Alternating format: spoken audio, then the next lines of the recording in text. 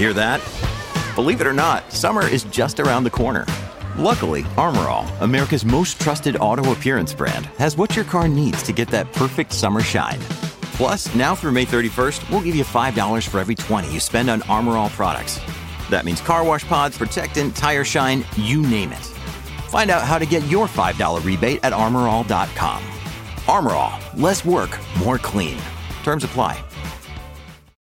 When you need mealtime inspiration, it's worth shopping Kroger, where you'll find over 30,000 mouth-watering choices that excite your inner foodie. And no matter what tasty choice you make, you'll enjoy our everyday low prices, plus extra ways to save, like digital coupons worth over $600 each week. You can also save up to $1 off per gallon at the pump with fuel points. More savings and more inspiring flavors make shopping Kroger worth it every time. Kroger, fresh for everyone. Fuel restrictions apply. Talk nicely. We have this urban legend in my city called the Wrong Way Man.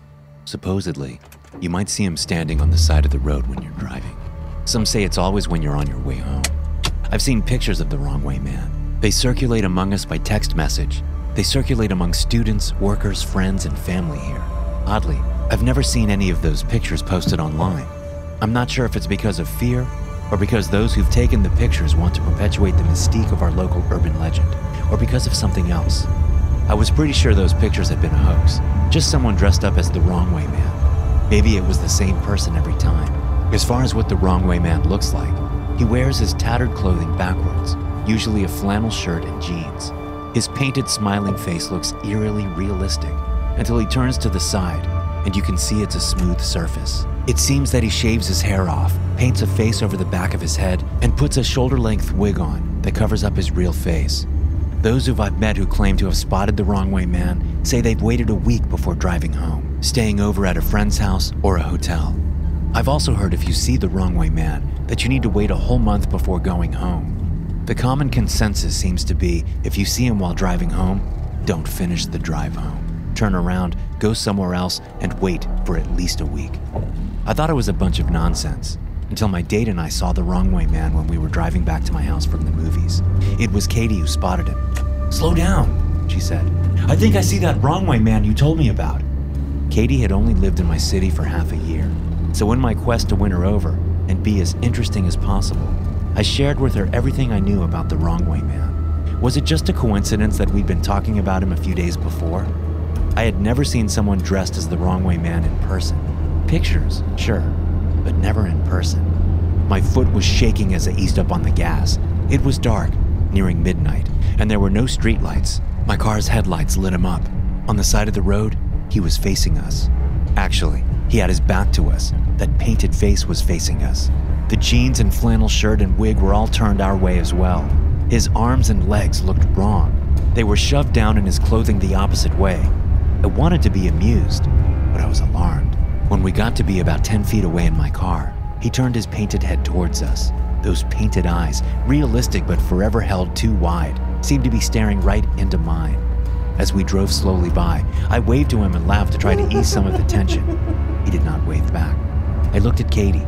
She was waving too, but she wasn't laughing. I glanced back in time to see the slick side of that person's shaved, painted head, and the optical illusion of a real face being there was shattered. Shattered, but somehow worse for it. Also, when I peered into the rearview mirror as we increased our distance, I thought I saw something glinting beneath the shoulder-length wig he wore. Then he was gone, lost to the darkness. I picked up speed. He hadn't been walking, but somehow I was worried he would quickly come after us. "So what do we do now?" Katie said. "We can't go to your home or mine." I glanced at her, and soon we both started laughing. "Well," I said, "after tonight we'll be able to tell everyone around that we saw the Wrong Way Man and went immediately home." "I wonder who was pretending to be the Wrong Way Man," Katie said. "I wonder why they were doing it. Do you think we should turn back around and try to talk to them?" "I'd rather we didn't," I said. "They could be dangerous, but I'm sure it's just someone looking to keep the urban legend alive." "It's your car," Katie said. "But if it was mine..." "All right," I said. "We'll turn back around." My grandpa used to say, if you're in doubt which turn to make, you can always take a U-turn until you figure things out. He used that as a metaphor for life. But as I did my U-turn, my heart was thrashing in my chest. We drove down the entirety of that dark street without seeing that person again. It was a couple of miles long in that direction, so there's no way they could have walked or run the distance so quickly. Katie and I decided that the person dressed as the Wrong Way Man must have left the shoulder of the road for the surrounding woods. The idea of them hiding in the woods as we drove by again made me feel like I had spiders crawling over my flesh. We did another U-turn, and during that whole time, I kept glancing around in case that person jumped at us from out of nowhere. But soon we were heading back in the direction of my house with no second look at the Wrong Way Man. Katie and I tried to laugh it out, and we tried talking about other things, but both of us were pretty scared. We couldn't stop glancing out the windows or into our side mirrors. We turned into my subdivision, then we turned onto my street, and everything changed. As soon as we turned onto my street, we started to go backwards instead of forwards. "Did you put it in reverse?" Katie said. Her hand was gripping my arm. It was as cold as ice. I stopped the car. Both of us were looking down. The car was in drive. I took my foot off of the brake and put it onto the gas pedal again. The houses, the familiar houses I saw every day when coming home, were moving away from us. "Maybe something's wrong with my car," I said. But when I tried driving forward again, I looked at the side and then in the rearview mirror. We were not moving. In front of us, the houses receded every time I put my foot on the gas.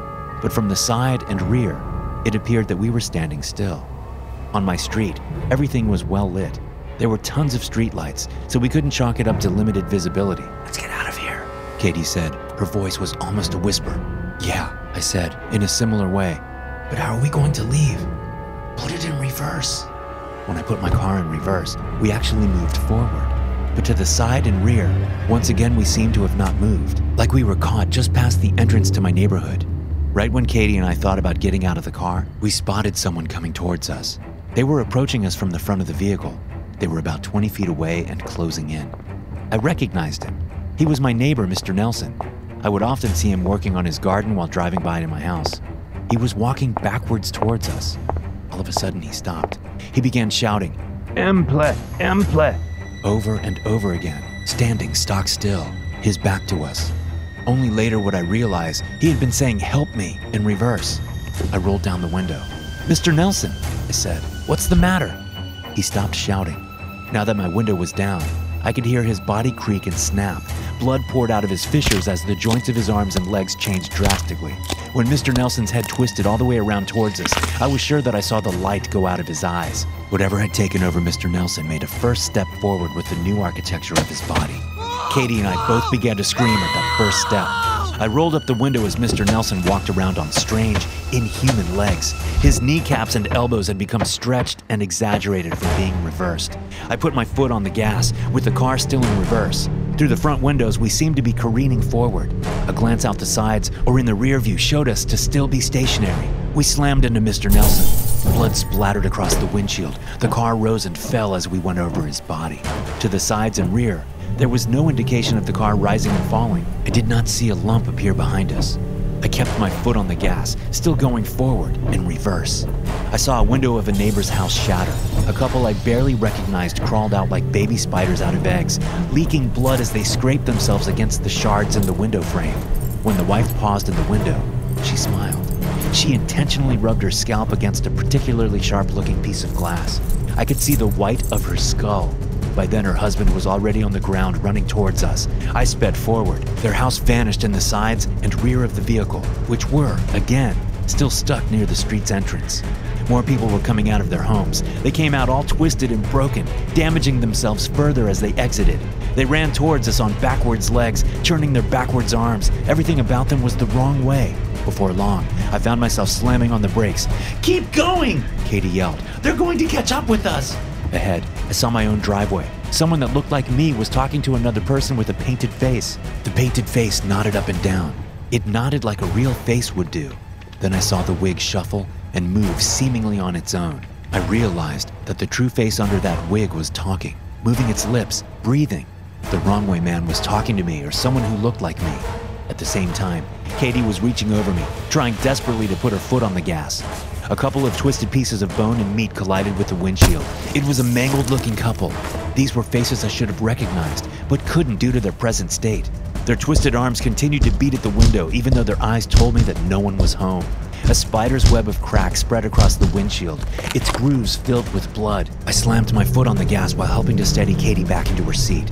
We flung those two off, and right after that, we ran over an entire family in quick succession. I didn't have time to feel guilty. These were not my neighbors. These were not my neighbors. These were not... Katie and I both began to change. I heard some of my bones break.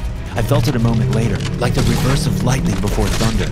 Katie and I started screaming, almost in unison, and about in the same tune. It was like a choir of pain and fear. "Keep your head back!" I yelled as I strove to keep my head pinned against my seat. "Don't let it twist around. No matter what happens to the rest of our bodies, we can't let it kill us." "I know," Katie said. "Just get this car out of here. Make a U-turn or something." Make a U-turn, I thought. What was it my grandpa said about life, and how if you didn't know what to do, you could always make a U-turn? Still in reverse, yet still going forward, I wheeled the car screeching around. I didn't glance out the sides or rear. I gunned it, heading back towards where we had come from. The Wrong Way Man waited. He waited for me at the juncture of my driveway and the street. His painted mouth grinned forever. His painted eyes were too wide and incapable of blinking. We passed him and drove out of the neighborhood. Katie and I weren't out of the woods, though. I was able to get us to a nearby gas station before my legs and arms, which were part of the way reversed and leaking blood, completely gave out. We crawled out of the vehicle and onto the cold, hard concrete of the gas station. I blacked out almost at once, but Katie tells me she retained consciousness until the ambulance arrived. We spent months in the hospital with broken bones and torn ligaments and muscle. I think the only thing that had saved us permanent damage might have been the seats of our vehicle resisting our changes. We told the doctors we had been in a car accident. They shook their heads at us and kept asking questions. I did go back home, eventually. We both did. The reason I went home was because one of my neighbors that we had run over with my car came to the hospital to visit me. They seemed completely fine, as if nothing had happened and the Wrong Way Man had never changed them. But damage was done to my vehicle and to Katie and I, both physically and psychologically. And while our bodies are on the mend, I don't think we'll ever be the same. I feel the wrong way inside. This story was written by Rick the Intern. Check out his Reddit page for more stories like this one. The link is in the description below. Thanks for listening.